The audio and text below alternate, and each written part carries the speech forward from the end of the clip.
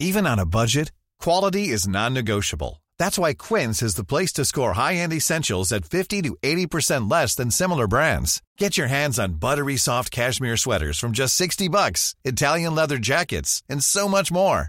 And the best part about Quince, they exclusively partner with factories committed to safe, ethical, and responsible manufacturing. Elevate your style without the elevated price tag with Quince. Go to quince.com/upgrade for free shipping and 365-day returns. Hi, I'm Daniel, founder of Pretty Litter. Did you know cats tend to hide symptoms of sickness and pain? I learned this the hard way after losing my cat, Gingy. So I created Pretty Litter, a health monitoring litter that helps detect early signs of illness by changing colors, saving you money and potentially your cat's life. Pretty Litter is veterinarian developed, and it's the easiest way to keep tabs on your fur baby's health right at home. Go to prettylitter.com and use code ACAST for 20% off your first order and a free cat toy. Terms and conditions apply. See site for details. Many of us have those stubborn pounds that seem impossible to lose, no matter how good we eat or how hard we work out. My solution is PlushCare.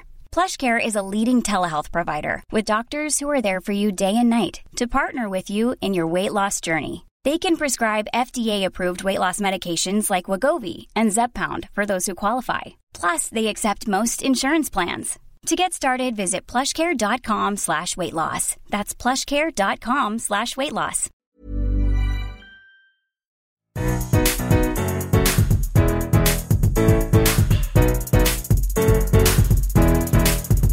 Another happy pod. Hello and welcome to... Fuck, I was going to say your opinions. For those who don't know, Nathan just attempted to intro our old podcast that we haven't recorded for 2 years. That is thoroughly dead. It was a fun podcast, but this is not that podcast. This is a new podcast. Another happy pod brought to you by Lawrence Thomas Hicey and Nathan James Bauer. That's not Is your middle name James? No, I don't even have a middle name. So I didn't know. No, my family were too poor to afford a middle name, so I just got the two. Although every other sibling I have has a middle name, but it's literally just me with. Maybe you were the one that they didn't want, so they hated me. Didn't give you one. Yeah. Exactly. The less information about this man, the better. Anyway, do you want to give a quick rundown of what the fuck this is, Lawrence? Okay, so Nathan and I have recorded many podcasts in the past. Most of which have never seen the light of day. Yeah, I think one of them has, despite my attempts at trying to bury it, and it's still on YouTube. But yeah, most of them have failed, so this is why we're kind of trying to take this one a little bit more seriously. The premise is another happy pod where we talk about movies, well, that's the films, name, not the premise. Right, but I'm getting there. All right, Jesus. Now you've got me blaspheming on the pod as well.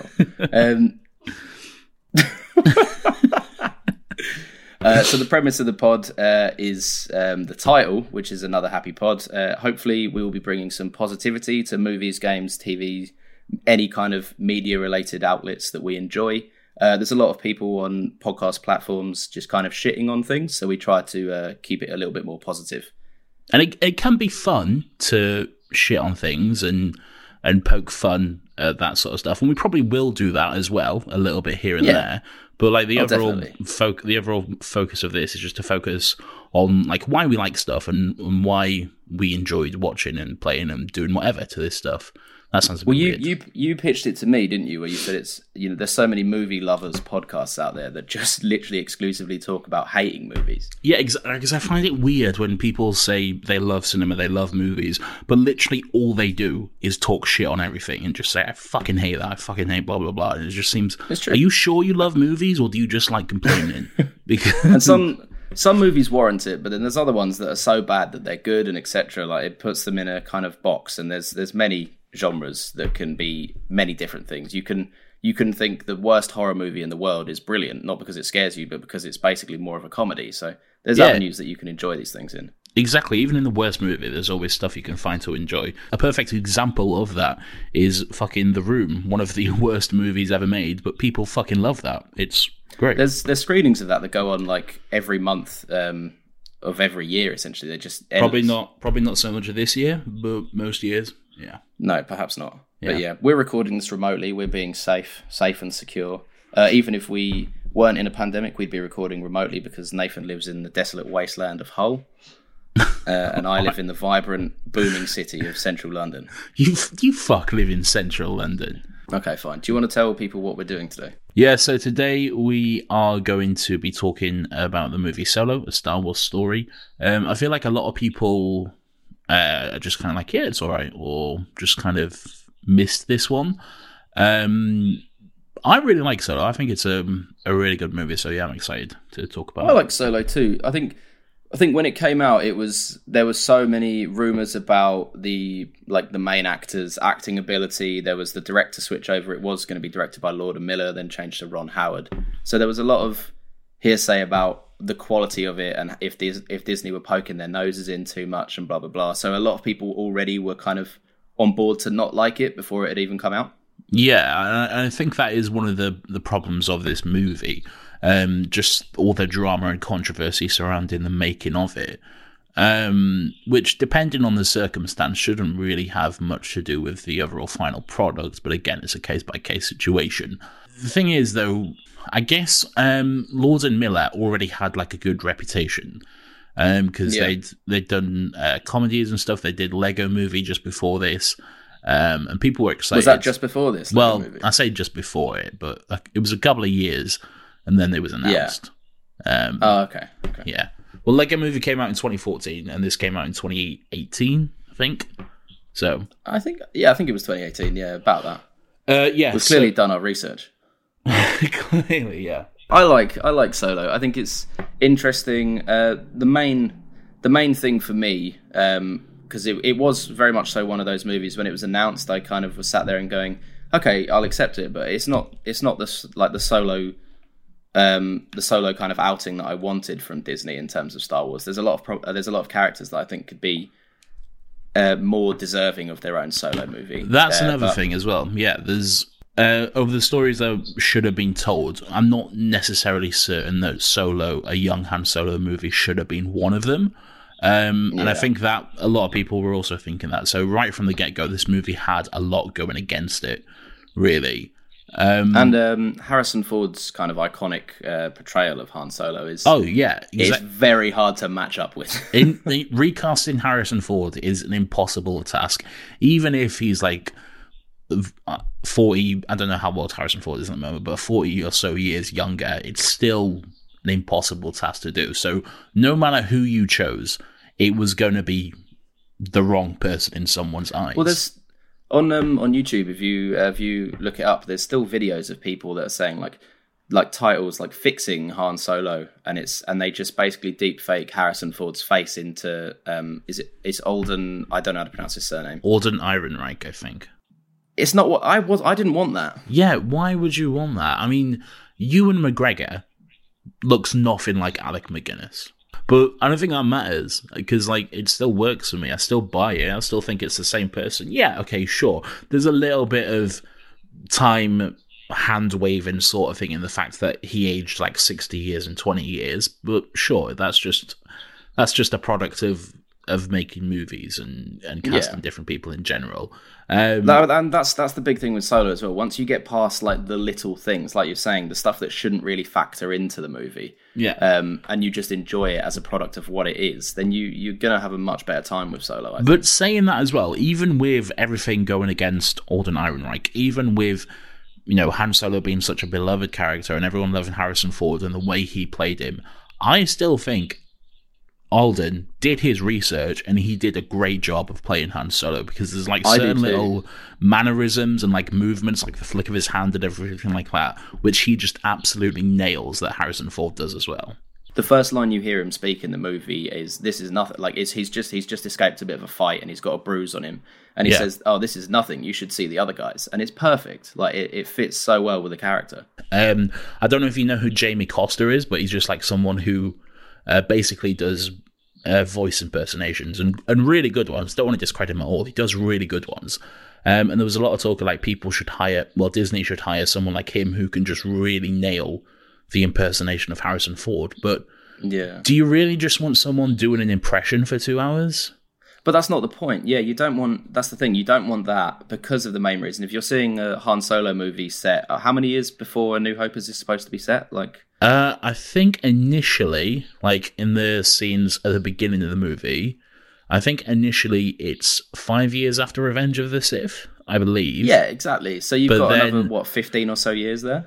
Well, yeah, but then the bulk of the movie is set another 3 years after that, I think. I think the main bulk of the movie is around 10 years before A New Hope. I might be wrong there, but I think, yeah. Also, a lot of changing and growing happens in 10 years, and if you're going to get definitely a new story with Han Solo at a younger age, you want to see him not being the same person. You want to see how he becomes the person that you know so well in the original trilogy. Exactly. You got the sense that he wasn't the Han we know in A New Hope, because he's not that person yet. He's still got to grow into that. But in the beginning of this movie, he's incredibly naive and foolish.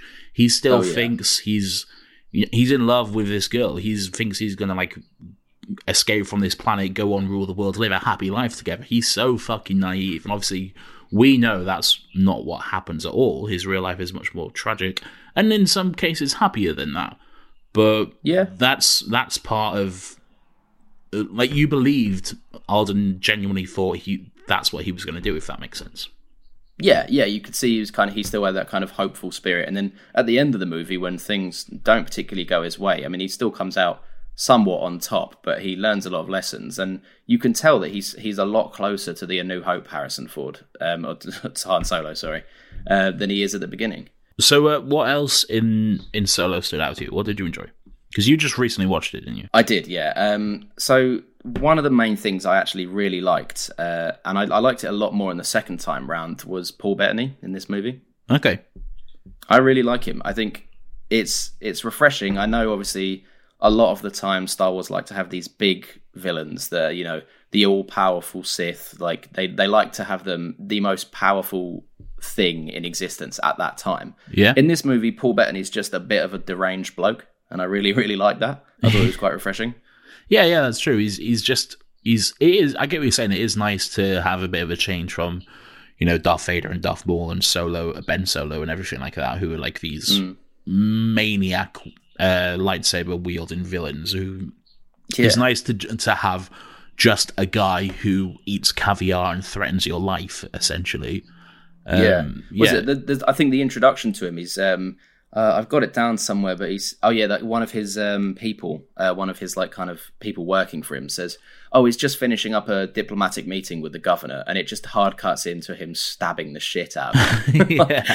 It's brilliant. I really enjoyed it. I think one of the things as well, everything with him, with Paul Bettany, is entirely reshot, because originally his character was in the movie, but it was slightly different. It was played by Michael Vick Williams, I think. Really? I didn't know this. Yeah. But when they came back for the reshoots with Ron Howard instead of Lord and Miller, he was committed to another role, so he couldn't return. So they just not essentially recast, but rewrote the role. I think Michael Vick Williams, if that is who I'm thinking of, was originally supposed to be more alien-like, from what I understand. And Paul Bettany is still kind of alien-like, but much more human-looking, though. Well, he's essentially what he is a human with face tattoos, really. But they glow as well, though. Well, they glow, but he's not like in heavy prosthetics. It's not like Simon Pegg in A New Hope, who's unrecognisable. New Hope, Force Awakens. Yeah, that's true. I think I've got it here, actually. Where is this? Dryden Voss' original concept art portrayed him as a dinosaur bird-like figure, with the development of a love triangle between him, Han, and Kira. His design became more humanoid, majestic, and handsome in order to evoke more jealousy from Han. So, yeah, I don't know what that would have looked like. Fuck me. Just some big fucking bird thing walking around. Just a dinosaur, a T-Rex, and Han Solo's getting jealous over.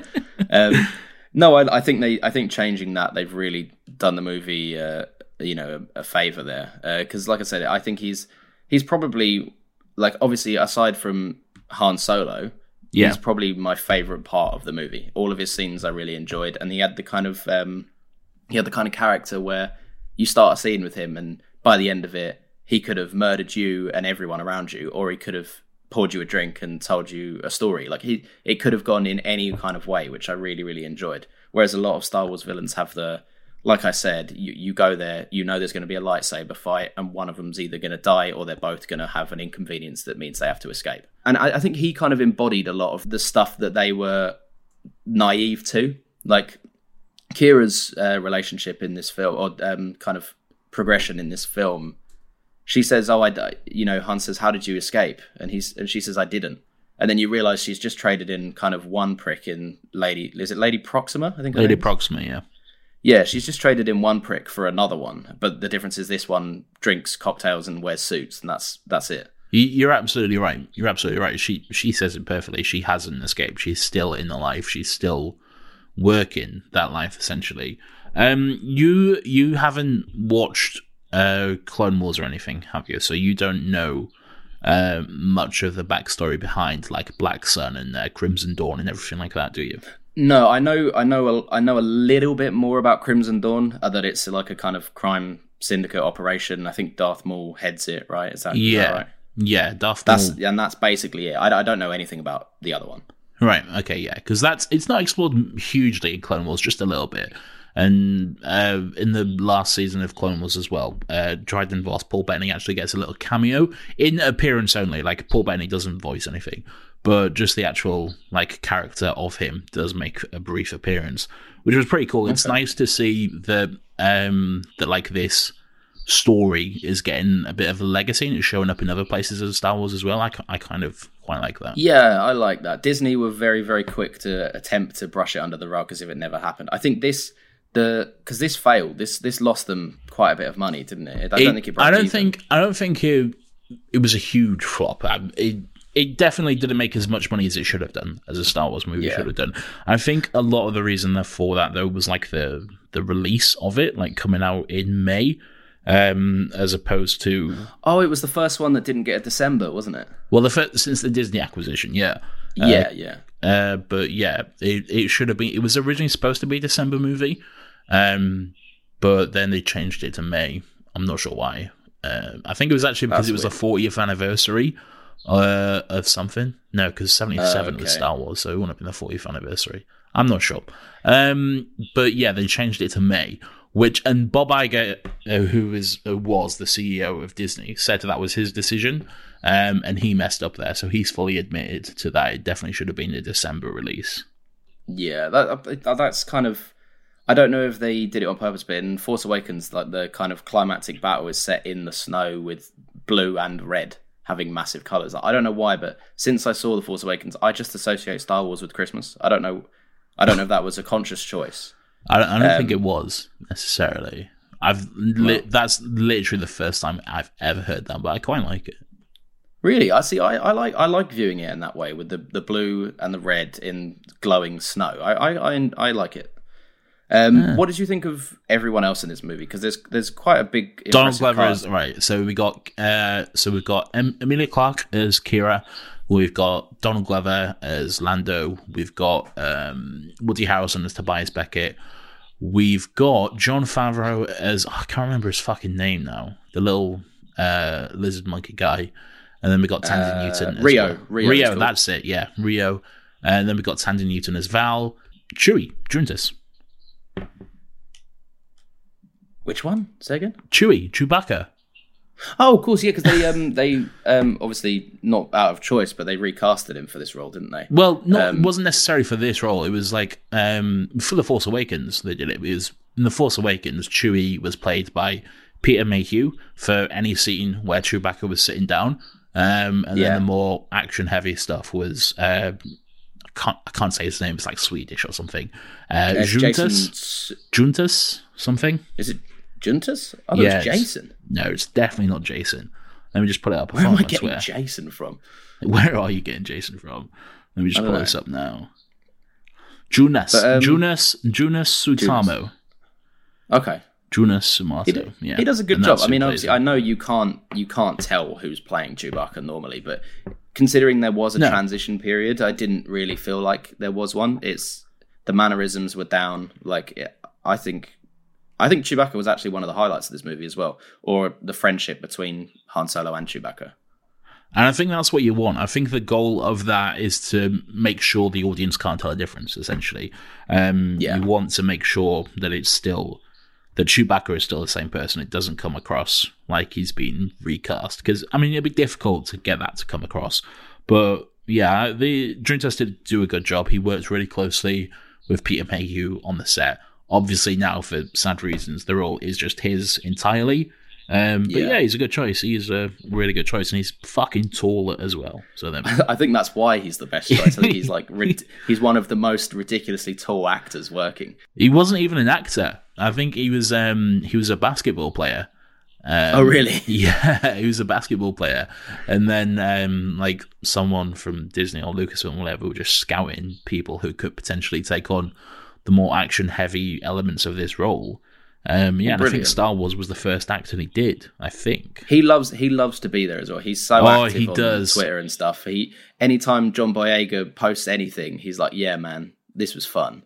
You see as well, like anytime Star Wars or like Lucasfilm will post anything on Instagram or Disney, you just see him in the comments just talking about how much he loves it. It's just so cute and exciting. Bless him. Think about it. Like we don't know. He was probably a Star Wars fan, and if you grow up, you play professional basketball or something, and then all of a sudden you're playing Chewbacca. It's a bit of a career U-turn. So he's probably having a great time. Oh, and he's fucking raking it in as well. So there we go. Yeah. Oh, I didn't even think about that. Actually, yeah, he's probably making ridiculous amounts of money at the same time. Yeah, exactly.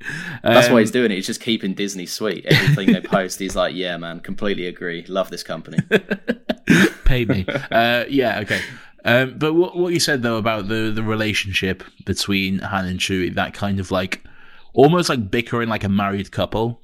It's something they nailed, because there's the moment. What am I thinking of? There's the moment where they just have like the kind of the back and forth, and they're just the fight essentially at the beginning, where they're coming together as strangers. And obviously Chewie's trying to kill Han, or not, eat him essentially. But then they have that moment of just working together where it still doesn't go quite right. It's still them having a little bit of back and forth and a little bit of bickering. And they just sort of like nail that relationship. I really like it. I think one of the things that I became, obviously I've known it the whole time since I saw Star Wars when I was young, but I kind of consciously, for the first time, acknowledged it when I rewatched this movie. The choice that they've never, ever, ever subtitled Chewbacca, despite the fact they'll subtitle other alien languages. Yeah. They've never subtitled Chewbacca. So it's actually, when you think about it, it's quite a difficult relationship to establish well for the first time, considering you only ever hear what Han says. And for all you know, Han could be lying. Like, we have to take his word for what Chewbacca's saying. That's true. And there is... And it's not like the words aren't there. Like, someone knows what he's saying. The script is written down with what Chewbacca's actually saying, because there's like footage of the original trilogy, like behind the scenes footage, and Peter Mayhew, he's actually saying the lines. Like, he's saying them in English. And then, really? I didn't know that. Yeah, so you see Chewbacca, and then you just see this Cockney accent. Well, you just hear this Cockney accent be like, "The Falcon's down, mate. We don't know what we're doing." Oh my god, I've never heard of that. Yeah, it's strange, but it works though. So in terms of casting this movie, who else did you like? What I really liked, and it's the only point of contention for me in this movie, but I like the overall relationship, is Han and L3, played by Phoebe Waller-Bridge. Oh yeah, Han and L3. Not Han and L3, sorry, Lando and L3. Yeah, I thought that would be weird. Yeah, no, that definitely would have been weird. It would have raised some canon questions. No, I really liked it. I thought sometimes the character of L3 became a little bit of, like, I like what the message they were trying to do, but I think a lot of it came across as the studio going, put this in, this will get good laughs or good.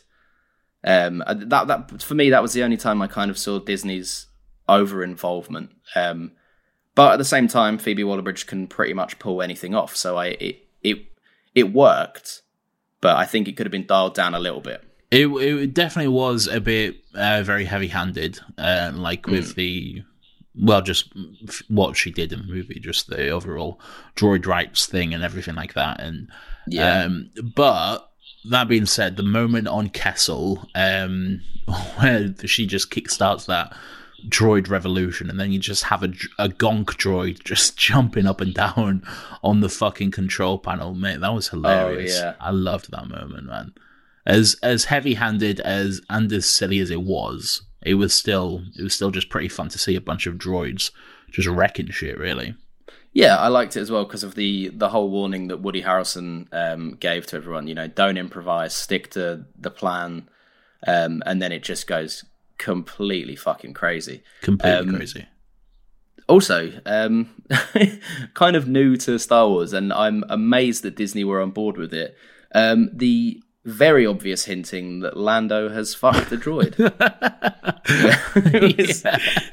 It's something I'm absolutely dumbfounded that Disney agreed to. But it's there now, and it's undeniable. Yeah, Lando definitely fucked L3, and I mean, I don't know if it makes sense. Does it make sense? Because Lando, he is this just kind of smooth talking weird pirate who'll do what he needs to do, and he obviously likes to have fun across the galaxy as well. And they upped that for this movie as well. Oh, they really did. Yeah, they obviously Lando in Empire and Return of the Jedi is a smooth guy. Billy D. Williams kind of plays him quite cool, but I think that's just because Billy D. himself is naturally smooth. Yeah. But then Disney obviously then realized how people took Lando, and then went, Donald Glover, make him the smoothest man on the planet, and they really go for it. And I liked it because obviously it's the same thing where you don't want an impression of Billy D. Williams, you want the essence of Lando. Yeah, that makes sense. Donald Glover did that very, very well, in my opinion. Donald Glover was really good in this. The moment where everyone is in the mines of Kessel and they're doing the job, they're freeing the Wookiees, they're getting the coaxium, doing what they need to do, and everything's just going to shit. It just cuts back to him, essentially just vlogging in the Falcon, reading off the Calrissian Chronicles. Yeah. That was perfect. Good. And I like how annoyed he looks when he's interrupted as well. Like there's an explosion that goes off and he's like, what? I'm trying to fucking record the Calrissian Chronicles over here.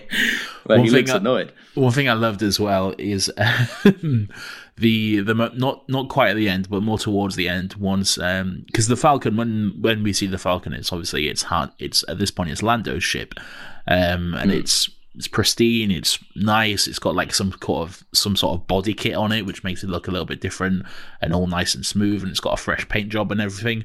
Obviously, the moment Han gets his hands on it, it's fucking wrecked, it's destroyed. It looks like a pile of shit. And then there's just that moment where both of them are walking away after they've done the Kessel Run. They're just walking away through the sand. They just both look at the wreckage of the Falcon. And just that moment between them, that I hate you, that moment they have there is just really perfect. Yeah. Which actually brings me to the wrap up points. I was going to say, do you have any like personal highlights of this movie? Of the bits that you love the most? Yeah, personal highlights. It's definitely the Kessel Run. I love them. I love the moment where Han just finally gets his hands on the Falcon for the first time, and you can see that he's not bullshitting. He is a good pilot. He knows exactly what he's doing there, but also that he couldn't have done it without Chewie as well. Chewie got them through that. They're a team, essentially. You need them to work together there. It's the moment where is it when Kira's sat in the kind of the front seat and Han's barking orders, and she's like, I clearly don't know what to do, and Chewie just jumps in. Yeah, like straight away. Yeah. And then you find out he's like 190 years old, I think. I think it's 109. I could be wrong. No, I think it's 190. Really? Yeah, I think you are wrong. Yeah, I think Wookiees have a lifespan of 500 years. Fuck me. Yeah, old boys indeed. And then as well, I like the implication as well that he's just completely fucking bullshitting about the Kessel Run. Because he always, like in the New Hope, he says the ship that made the Kessel Run in less than 14 parsecs. Less than 12 parsecs. When people think it's the kind of the myth is that it was 14, and he always ends up correcting people saying 12. And then in this movie, he says it's a round up, doesn't he? Basically, or a round down. Yeah, he says it's a round down. Yeah. So clearly, he's just lying about that as well. Which is great. I like that. I enjoy that as well. Woody Harrelson. I'm not a huge fan of Woody Harrelson in this movie. I think he phones it in a little bit. He does. I think it was pretty obvious the way his character was going as well. I knew at some point Han was going to be betrayed. I kind of thought it was going to be by Qi'ra for the majority of it, but it made sense. Well, he kind of was a little bit. Not. She. I mean, don't get me wrong. She doesn't double cross him or anything. Yeah. But I'd say she definitely lets him down. They made that plan at the end. This is what we're going to do. And then as soon as he's out the ship, she's like, "I'm off." I think she kind of did that for him though, because she didn't want and couldn't let him get involved in that life essentially, because it would have. Well, Darth Maul could have fucked him up. So who knows? True, and I suppose she's known by Darth Maul on a first name basis. She's kind of already sold for life now. Yeah. No, I suppose that makes sense, and she doesn't ever mention him as well, so that makes a lot of sense. One of my favorite moments in this, I still think, despite the fact the back is a lot more action heavy, my favorite part of this movie is kind of the first chapter, the kind of before the 3-year jump. And the main reason for it being is I don't think there's ever been a more on-the-nose, stupid Han Solo scene than the thermal detonator rock scene, which I really, really like. Yeah, that is very much classic Han Solo, just bullshitting his way out of a situation. Yeah, and it works. And I like that despite the fact that he is, I know he's a talented pilot, but at the start of it, it's implied and shown that he is a lot shitter than he makes out he is. Like, he's way cockier for someone that has less talent than he does when he's older. Oh, 100%. Like the moment where Qi'ra says, it's too tight, you'll never make that maneuver or whatever. And then he makes it, and the movie's, the score is going on, and there's a lot of quick cuts. It makes you believe that Han Solo's pulled this epic maneuver off, and then it just hard cuts to his speeder just grinding to a halt, stuck in like a really tight alleyway. And Qi'ra just gives him this look like, you fucking idiot. What did you think of the Imperial March theme playing for the Join the Empire? So I know we said that this was going to be focusing on the positive stuff and stuff we like, okay, but just that whole scene. That's the worst part of the movie for me. I do not like and you know me. I find it very hard to criticize Star Wars because I am the most biased person ever. I've got a fucking Star Wars tattoo. Okay, I find it hard to criticize Star Wars, but just that entire scene. It's not so much the Imperial March because that's already been done. In Star Wars Rebels, there's a parade for Empire Day, the day that the Empire took power, and they have a parade on the planet of Lothal. And the music for that is like a major key version of the Imperial March. So that's not so much what bothers me. It's the name part. The name, I really don't like the name. Who are your people? I have no people. Han Solo. It's just, I hate that so much. Like, why couldn't it just be his name? Why? Yeah, I get that. I feel like, like you say, if I had to have kind of a main overarching issue with this movie, it would be that every single thing that you've got to know about Han Solo had to be explained. And some of it just didn't. Yeah. The one thing that didn't get explained, which I was quite grateful for, to be fair, which I think would have been the easiest thing to explain, was the chin scar. I was quite surprised they didn't go for that if they went for everything else. I remember a lot of people talking about that in the lead up to it. They're like, are we going to see how he gets the chin scar? I'm like, why? He's just got it. It doesn't fucking matter. Yeah, it's just a scar. It's just a regular scar on a normal guy's chin. Literally just because Harrison Ford had a scar on his chin. That's why. Obviously we're going to wrap up pretty soon. The one thing I did want to mention was that I absolutely love Jon Favreau in this movie. I don't know if you had any quick thoughts on what did we say his name was again? I can't remember. Rio, yeah. I think he's good, and the moment where he He gets shot and he dies, and he has that kind of moment to Han where he turns around and he says, "Don't die alone." Yeah. And again in the movie, kind of, it's when they're kind of sat around a campfire, and there's the really lovely moment that I really enjoyed, was the Han doesn't know if Chewie's saying tribe or family, and I think it's Woody Harrelson or Rio. I can't remember exactly who delivers the line where they say, "What's the difference?" I thought that was really, really cool. That is a really cute line. I do like that. Again, I'm not sure which one it is either, but I think it's Rio. But I love the way he says Wookiee. Like, whoa, is that a Wookiee? Oh, yeah. Yeah, he doesn't know how to pronounce it. Yeah. You will never have a more comfortable sleep than in the lap of a Wookiee. It's true. And also, I noticed that after that line, that's the exact moment that Woody Harrelson's character pulls the ship down to go and get them. So watching it, obviously I know he's got other intentions, but watching it makes it really look like Woody Harrelson's really interested in having a nap in Chewbacca's lap. Which I really enjoy. yeah, it's going to be cozy. I think I've said all I've kind of wanted to say about it. One last thing I do want to bring up, just quick thoughts on Darth Maul. I'm not the best person to comment on it because I don't know about too much into the Crimson Dawn subplot. I don't know how much he needed to be there. I don't mind it, and I think it's a cool inclusion. Yeah. But the main issue I had with it was the igniting of the lightsaber, just to say, look, it served two purposes. It was for the people that knew who Darth Maul was, it was look how threatening I am, and for the people that didn't, because he hasn't been seen in a movie. I know he's in the Clone Wars and everything, but he hasn't been seen in a mainstream movie since when did Phantom Menace come out? 99, Phantom Menace, yeah. So it was probably to refresh people's minds and go, he was the cool guy with the double lightsaber. You're exactly right. That's exactly what it was. The lightsaber was 100% just to say, look at me, I'm Darth Maul. Remember this? I did this in Phantom Menace. It's 100% what it was. I don't mind it. Yeah, it was very heavy-handed, but at the same time, I liked it just because I love the character of Darth Maul. A lot of people usually agree that he is one of the better aspects of the Phantom Menace. Even though he doesn't say many lines, it's just Peter Serafinowicz with that one line, and then Ray Park just flipping about for 2 hours, and it's great. It works. But then in the Clone Wars, obviously he got fleshed out more. They gave him a really good story and everything like that. So it is really good to see him again.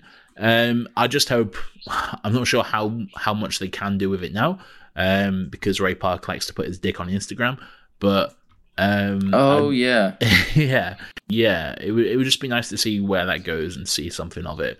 And I think there has been rumors about it, but who knows? I just like to see that to be taken somewhere with Emilia Clarke as well, because I did like Emilia Clarke in this movie.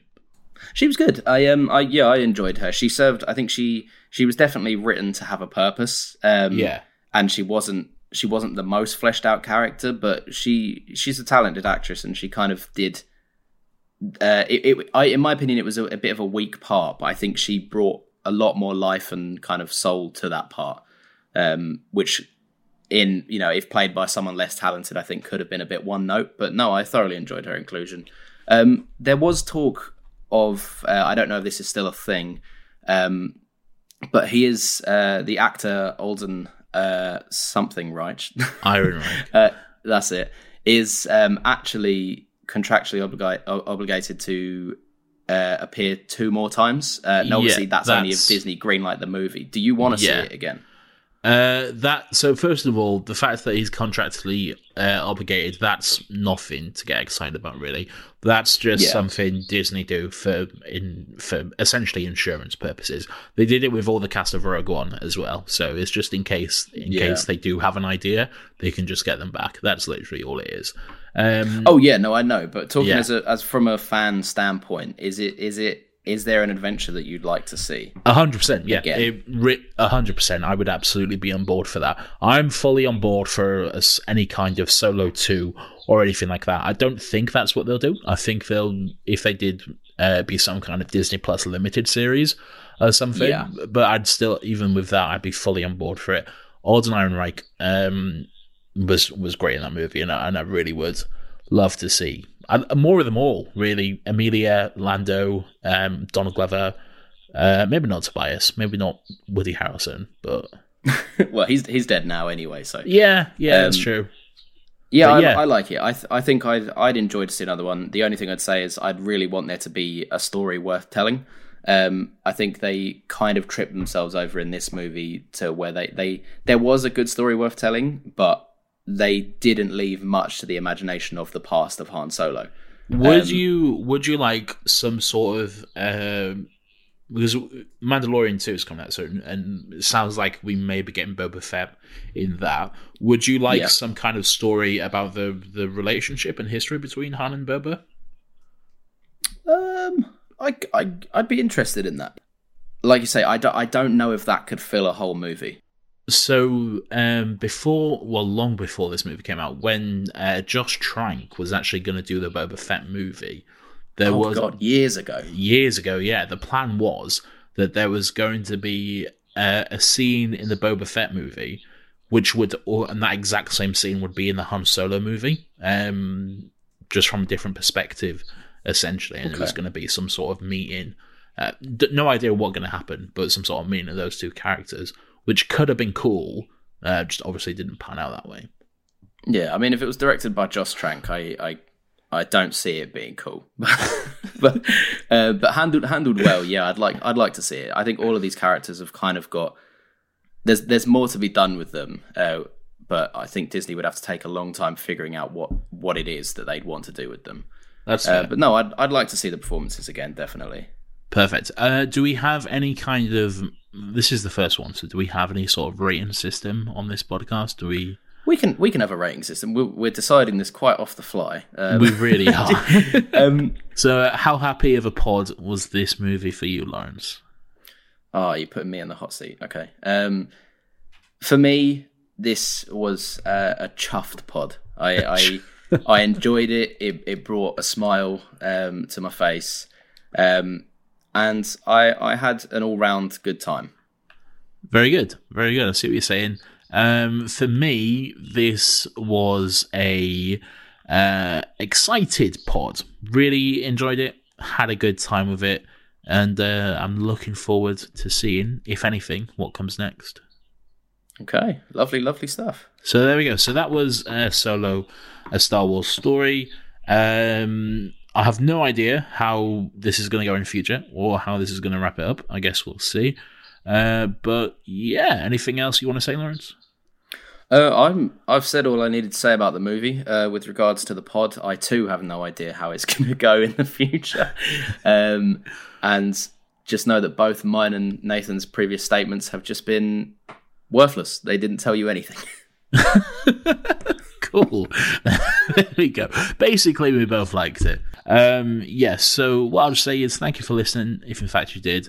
This is possibly on iTunes, Spotify, and YouTube, so if you're watching this on one platform and you prefer another, feel free to switch over. It'll be somewhere, and if you liked it, consider rating it 5 stars and leaving a review or whatever. That would help us out, maybe. I don't know. Yeah, don't give it bad reviews. That wouldn't be nice. That will tank us. Anyway, yeah, so that was that. We'll see you when we see you.